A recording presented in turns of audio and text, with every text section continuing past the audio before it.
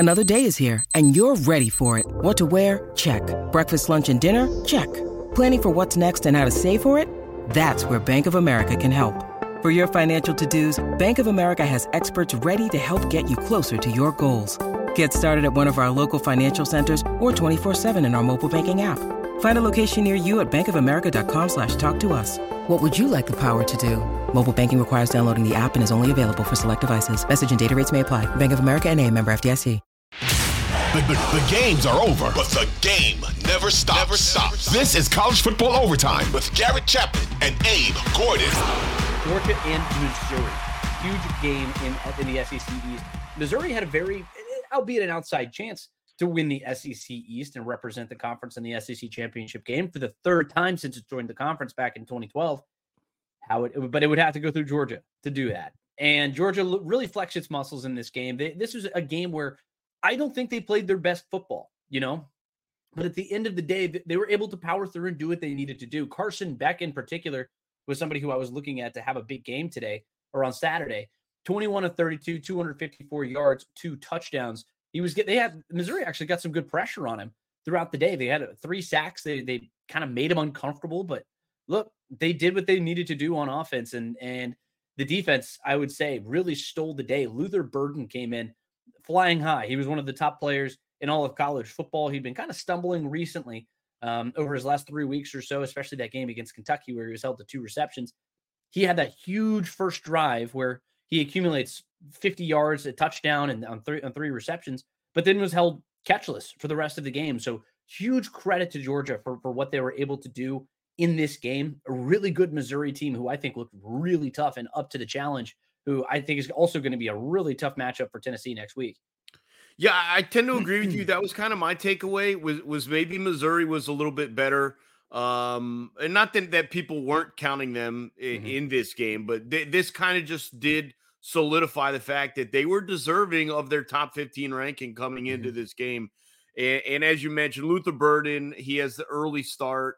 He does get banged up. I don't know how much that would have played into him being limited the rest of the way. It looked like maybe an ankle or something that was bothering him, and he had to leave for a little bit. And you do kind of wish he had been full health, but obviously, look, injuries are part of the game. Georgia's not full health, we know that. But this was an interesting game for me to watch. It was a situation, I think Kirby Smart addressed it post-game.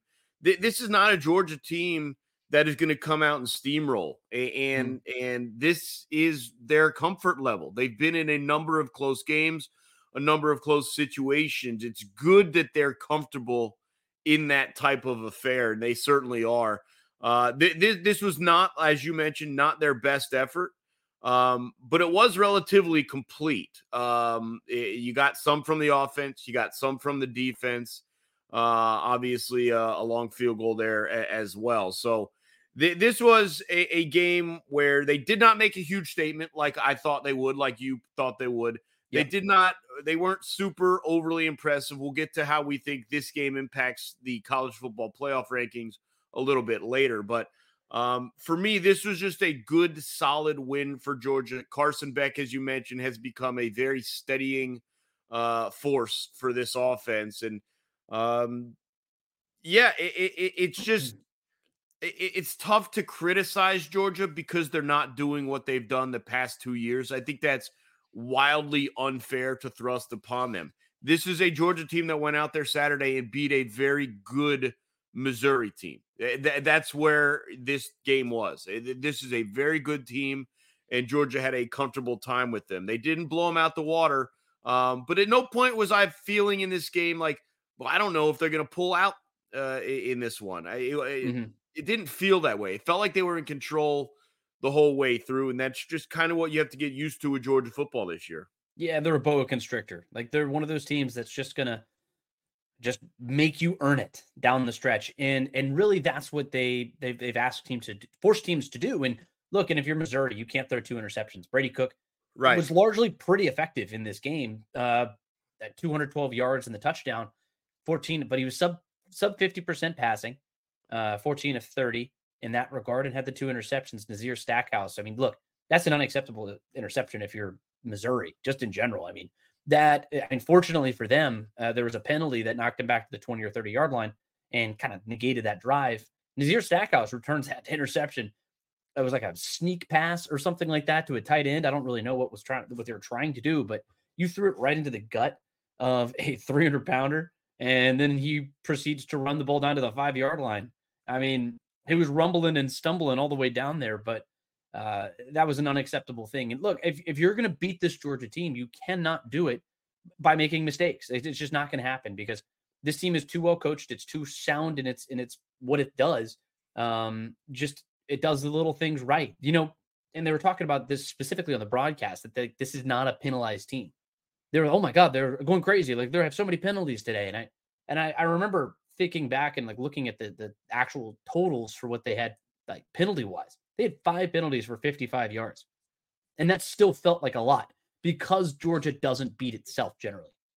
Carson Beck, Mr. Efficiency, even if he was hounded and harassed all game, doesn't throw the interceptions, doesn't make the bad decision. He just plays effective football. On offense, they don't put the ball on the ground. They don't throw interceptions. On defense, they'll take the ball away and do the little things right. And Missouri just isn't a talented enough team to get away with that. But one thing I will say specifically for Missouri is they got the rushing attack working in this game. Cody Schrader, I mean, I had it on a rundown on College Football Game Time that debuts every single Saturday morning, 8 o'clock to noon. You can catch it on the Odyssey app or wherever you find your podcast, or just tune in live. We love that too. But Cody Schrader, he in first halves of games, he averages something in the likes of 4 yards per carry. In the second half, it goes up to 6.5 yards per carry.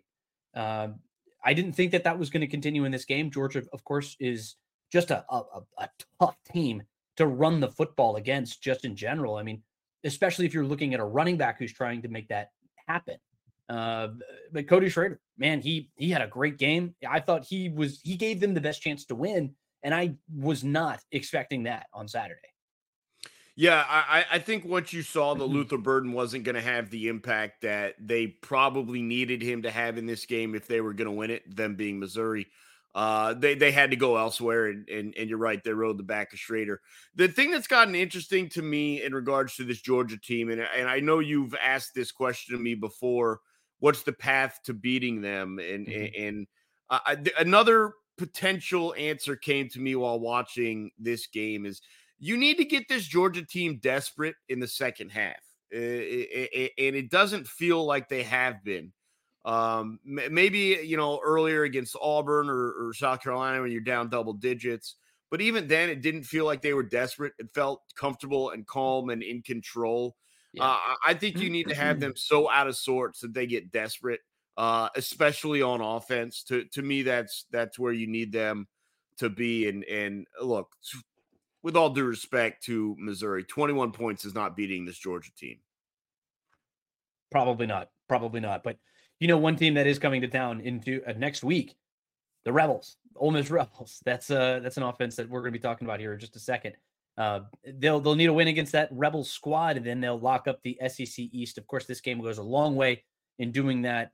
Missouri and Tennessee, they'll need a little bit of help if they want to represent the SEC East. It's likely going to be Georgia just based off of this result, but yeah. Georgia still has to play Ole Miss. Georgia still has to go on the road to Knoxville and play Tennessee, and both of them, Missouri and Tennessee play that week or next week in a likely elimination game. So we'll see what happens there. That's going to be a really good one that we're going to discuss here on Thursday morning, right here on College Football Overtime. So make sure you tune in on Thursday to get all of that analysis.